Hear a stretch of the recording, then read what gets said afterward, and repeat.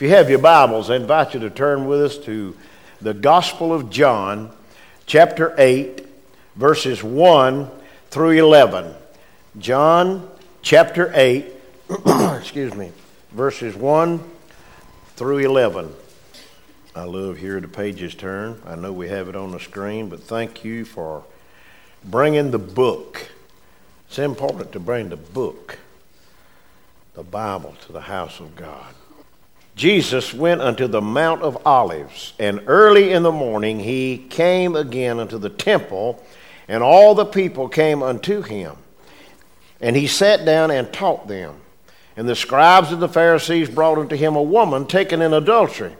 And when they had set her in the midst, they say unto him, Master, this woman was taken in adultery, in the very act. Now Moses in the law commanded us that such should be stoned. But what do you say? This they said, testing him, that he might have to accuse him. But Jesus stooped down and with his finger wrote on the ground, as though he heard them not. So when they continued asking him, he lifted himself up and said unto them, He that is without sin among you, let him first cast a stone at her. And again he stooped down and wrote on the ground. And they who heard it, being convicted by their own conscience, went out one by one, beginning at the eldest, even to the last. And Jesus was left alone, and the woman standing in the midst. And when Jesus had lifted himself up, he saw no one but the woman. He said unto her, Woman, where are thine accusers? Hath no man condemned thee? She said, No man, Lord. And Jesus said unto her, Neither do I condemn thee. Go and sin no more. Lord Jesus, I ask you to forgive me of my sins and cleanse my heart. Lord, I don't understand why the devil is so powerful, why he has that kind of power to cause us to sin. Lord, I pray that you'd forgive us of our sins and help us to concentrate on our own lives and not somebody else's.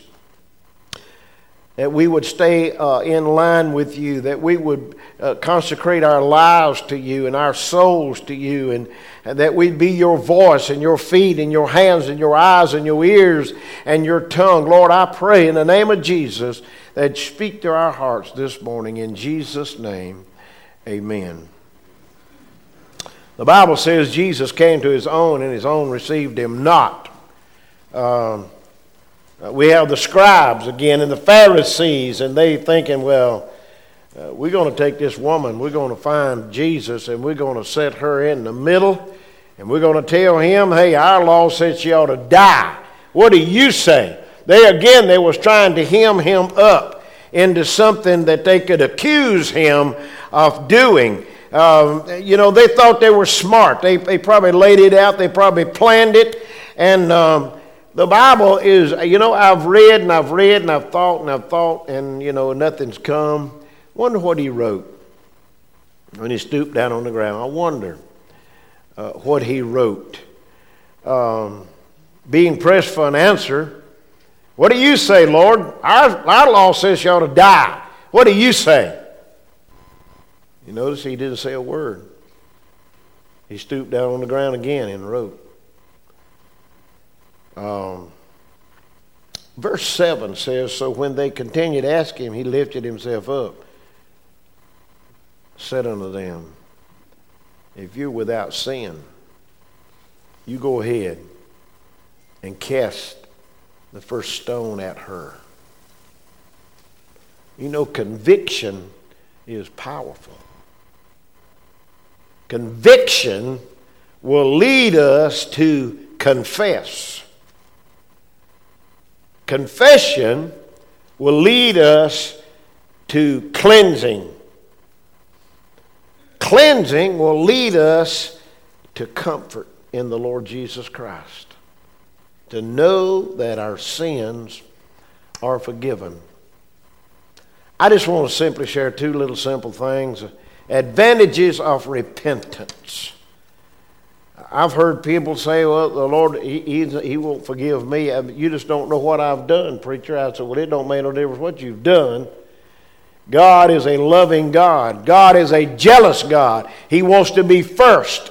And so he convicts us through the Holy Spirit of God that we would confess our sins, that we would repent of our sins and turn and go the other way. And when I think about that, I think about it as far as the law goes here. Now we look at verse 4 says, and they say unto him, Master, the woman was taken in adultery in the very act, and Moses in the law commanded us that such should be stoned. In other words, Lord, we're trying to go by the law here. And the best they could do, if they were going to go by the law, they were already stumbling. They were already confused, the Pharisees and this group. I mean, they think, well, hey, we're scribes. We know what we're talking about, and our law says she ought to die. Can you put your feet in the woman's shoes for a moment? Here she is, publicly drug out of some house, some bedroom, and there she stands before the King of Kings. Our law says she ought to die. I wonder if those old boys had rocks in their hands already. Which brings me to a question, do I? Do you have rocks in your hands? Ready to throw at someone because you know what sin they're involved in? If conviction is strong enough, we will release those rocks, and you know what? They'll fall on our own feet. I stand before you condemned, okay? I'm a sinner. The Bible says I'm a sinner. The Bible says if I say I'm not a sinner, that I make God, my Heavenly Father, out to be a liar. It says that the truth is not in me. The truth is Jesus. Now, when I think about the law, as far as the law goes, she was a sinner. There was no denying it. I mean, the Bible says that the men says we caught her in the very act. The law, you see, condemned her to be stoned to death. And that goes all the way back to the book of Leviticus, chapter 20, verse 10. Now, here it's just the woman. But Leviticus chapter 20 verse 10 says the adulterer and the adulteress both should be stoned to death. And that's one of the things Jesus said, hey, if you have not sinned, then you go ahead and cast the first stone. I don't know all the background of this story. I have no idea. But I would speculate that probably every one of those men who stood there had been with her. And somebody got jealous. Somebody began to talk. And so they went and they dragged her out of the house. And they forced her to come before the King of Kings and saying, our law says she ought to die.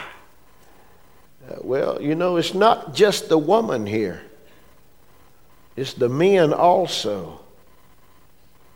It takes two, Male and female, not two males and not two females. You understand? I'm sick of the mess. Some of you were on the trip to New York. We were on the subway. Two queers came in. They sat down with each other and they began to love on one another. My nerves was tore. I wanted to come up off the... We had Jeff Underwood there. We had the law with us. And one of these queers, now this is what he did. He says, he does just like this right here. You understand? Just a smart, you know what. There's no sense in that. Okay? The law says they ought to die. They ought to die. Well, what's the advantage of repentance here if it's not serious, if it's not meaningful? You know, she did not come to Jesus on her own. She was drugged in there. She was forced. She was made to come before the King of Kings. You know, it's a mystery. Verse 6, the second part. But Jesus stooped down and with his finger wrote on the ground as though he heard them not. In other words, he ignored them. Well, Lord, can't you just hear that bunch of men? I don't know how many there were. I don't have a clue. But I have been around a bunch of men when everybody's talking at the same time. I've been around a bunch of women when they're all talking at the same time. And you can't keep up with who's saying what. And on it goes. And they're just jabbering away. And Jesus is on the ground writing as if he don't hear a word they're saying. I imagine they probably would say, hey, he's ignoring us. Oh, gosh, look at him. What's he doing? He's ignoring us. Well, Jesus knew, he knew their heart, okay? He knew their thoughts. And it brings us to a revelation there in verse 7. It says, so when they continued asking him, he lifted himself up and said unto them, he that is without sin among you, let him first cast a stone at her. In other words, go ahead, boys. You got her right here. You know she's guilty. You said you caught her in the very act. So go ahead and throw the stone and let's get on with what you come to do. You're talking a killing here, okay? You're talking an unmerciful death. But just go ahead, he says, and do it. You see, Jesus, I believe he looked at them old boys in the eye. You know, when I'm talking to somebody, I want to look them in the eye, and I want them looking me back in the eye. Man told me one time, he said, you can tell if they're lying, just look in their eyes. Well, you can probably if they look at you. But a lot of times folk who's lying, they're not going to look at you. They're going to be looking all over the place, and they're going to be nervous. You see, Jesus could see their secret sins of unbelief. He could see their secret sins of jealousy. Because there's probably one of them or all of them was jealous because one of them had done been caught. Done been caught. It was a sin of crookedness also. Their sin was as bad as a woman's. As bad as a woman's. In his eyes, they were sinners. In their thought and in their deed, okay? The Bible says, if I look on a woman and lust after her in my heart, I have committed adultery. Hello? I think about David and Bathsheba. David looked. She was a beautiful woman, and on top of that, she was naked. She was something to look at. Okay, what's looking? Nothing wrong with looking, but he began to lust in his heart, and so he inquired of her as to who that was, and then he went a step further with his sin. He said, have her brought to me. He went a step further. He had sex with her, and then she sent word that she was with child. And then, because of sin, he began to do more sin. He had her husband brought home. He got her husband drunk and then had him killed. I'm talking about, the Bible says, a man after God's own heart. Listen, it don't matter if you're saved, been saved 50 or 70 or 90 or 100 years. The devil can attack you and cause you and out of sin. Sin's a powerful thing. I mean, this woman, that was probably her way of making a living, okay? Just say it like it is. That was probably her way of making a living. And I'm satisfied these old boys, and just looking at the story, every one of them had been with him one time or the other. You see, it's not the low life that's always out there committing adultery. It's the high life guys also. It's the doctors and the lawyers and the preachers. Okay? conviction. Verse 9, the first part, and they who heard it began being convicted by their own conscience, went out one by one, beginning at the eldest unto the last. And Jesus was left alone and the woman standing in the midst. You see, there has to be an executioner that has the right to condemn this woman. An executioner. Okay? Verse 8 says, and again he stooped down and wrote on the ground. Again, what did he write, you reckon? I've heard, well, he probably wrote their names down. Because it said they began to walk away from the oldest down to the youngest. Man, I don't want my name called out. I'm out of here. Or he could have been writing down the sins that they had committed in their own lives, because he knows everything.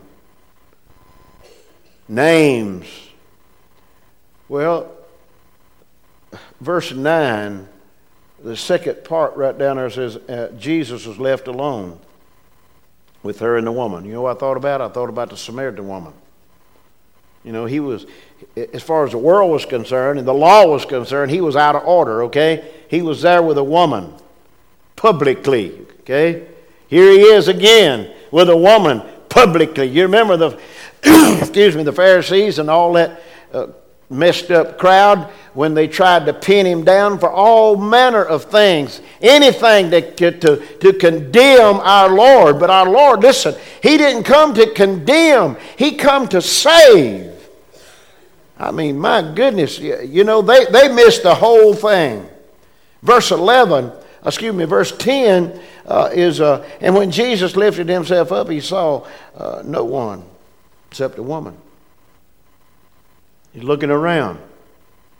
Saw no one except the woman. Well, not only as far as law goes, but what about grace? That's the second thing here. As far as grace goes, where does grace come in? Hey, we are saved by grace, okay? It's grace that passeth all understanding of our God. You know, he's the one that forgives. He's the one that can save. He's the one that stoops down on the ground and writes your name and my name and or our sins. But thank God, while he's down there writing and we're saved, he has to take his hand and wipe it all out and clean it up as if no names are written down. Condemned. Well, verse 11. He said unto her, woman, where are those accusers? Hath no man condemned thee? They brought you here. They said you caught you in the very act. Where are they now? She said, with a capital N, no man. Lord, no man. And Jesus said unto her, neither do I condemn thee, with a semicolon. Neither do I condemn thee. Well, she might have thought to herself, man, that's unusual. All these men have accused me, and here I stand before the King of Kings, and he's not accusing me. He's not condemning me. And then he simply says, go, sin no more. Now, we don't know what she did from there on. We do know this, she was forgiven of her sins, okay? She was forgiven. You know, I wonder where her eyes and her face was as she stood in the midst and the men around, and here stands Jesus, and he's on the ground writing. I wonder if she had her head up or her head bowed, her eyes closed, or was she watching what he was writing? I imagine for sure she had cold chills all over her as she stood there before the King of Kings, knowing, hey, according to the law, I'm fixing to die. I'm going to be stoned to death by this crowd. But Jesus said, hey, neither do I condemn thee. Salvation came to her when he said, neither do I condemn thee. Go and sin no more. Now listen, I know and you know our lives are without sin. So he couldn't have said, well, you go, and I know you're probably going to fall back into what you did, maybe, hopefully you won't. No, he didn't say, he said, go and sin no more. No more. We don't have a choice in this. No more, okay? And the best we can do, y'all, listen, there are people that stands before us and around us with rocks in their hand because they want to condemn us for what we're doing when they need to turn the rocks loose and let them fall on their own feet. Because, hey, why should I try to get a splinter out of your eye when I got a beam in mine and I can't see beyond this right here? Let me tell you something. I stand before God a sinner, a saved sinner, because all have sinned and come short of the glory of God. The wages of sin is death. That's where she was headed. She was fixing to pay the ultimate price for her sin of death. But Jesus, for you and me, has paid that ultimate price of our sins by death on the cross. You know, this Bible lesson gives us another chance. It also gives us another challenge. It gave the woman another chance to live right, okay? It gave her a challenge to go get a regular job. And it also gave her courage. You know, the chances are out there, guys. We need to take the best chance.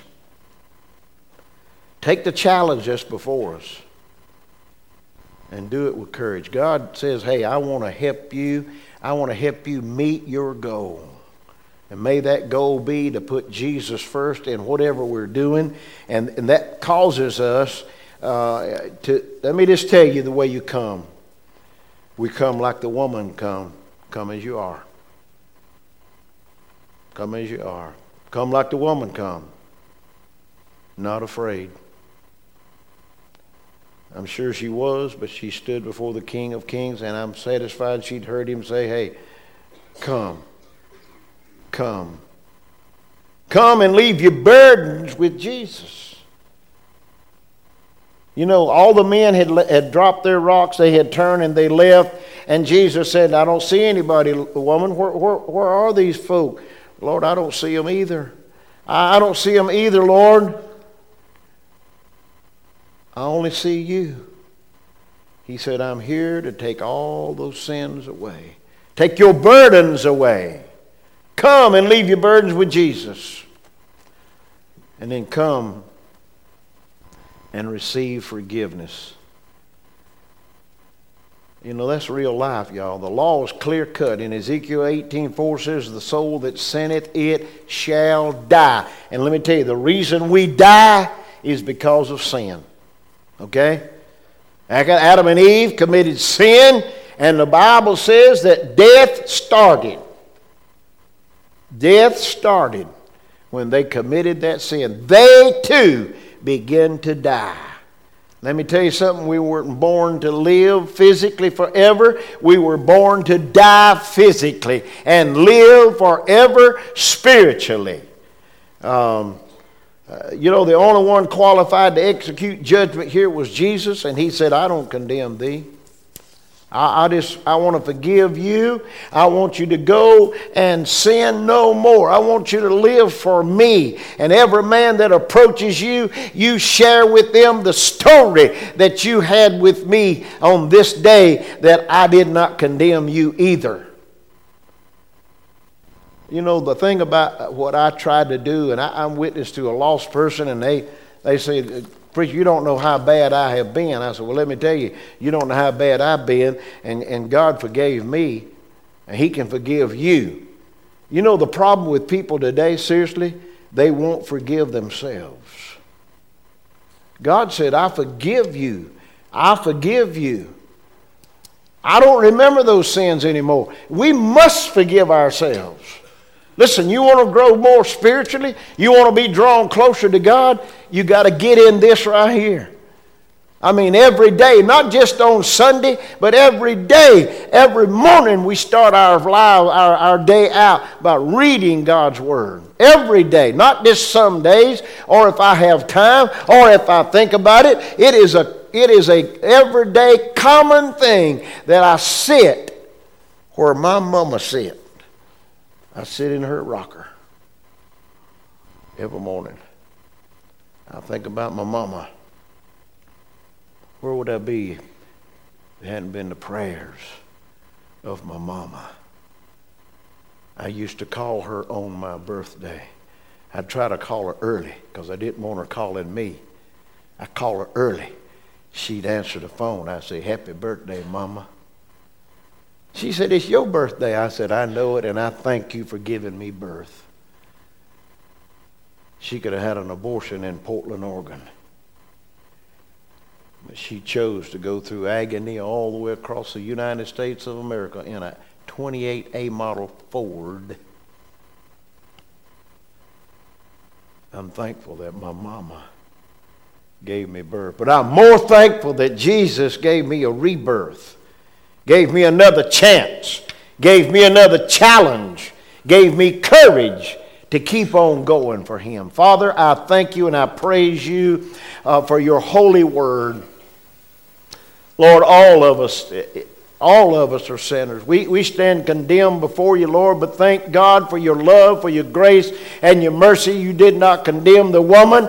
You forgave her of her sins, Lord, and that's all you want to do today is forgive us of our sins. I pray that you'd speak to our people today. Lord, all of us, the altar is open. I ask you in the name of Jesus that you would convict us, that we would run to this altar and get on our knees and ask you to forgive us and to cleanse us and to comfort us and to go and tell somebody about it.